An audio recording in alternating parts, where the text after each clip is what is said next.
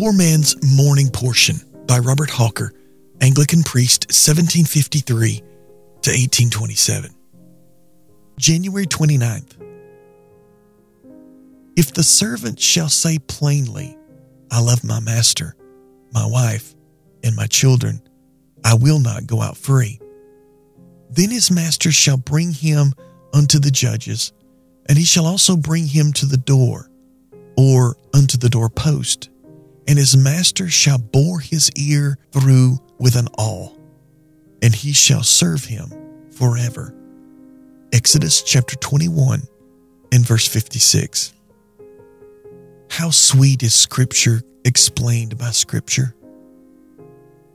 Jesus saith, when sacrifice and offering under the law were both unprofitable, quote, my ears hast thou opened, end quote. Or as it might have been rendered, quote, my ears hast thou digged, end quote.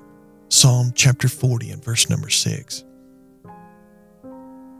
And elsewhere, quote, the Lord hath opened mine ear, and I was not rebellious, end quote. Isaiah chapter 50 and verse number 5.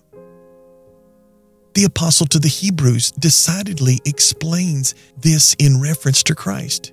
Hebrews chapter 10 and verse number 5. And what was all this but to show the voluntary service of Jesus to the office and work of the Redeemer? Was not Jesus, in all that high work, the servant of Jehovah?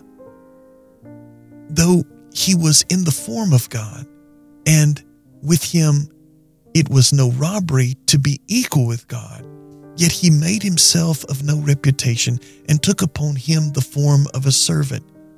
And for whom did he this? Was it not in effect saying, like the Jewish servant, which was typical of him, quote, I love my master, my father, in the work of redemption, end quote.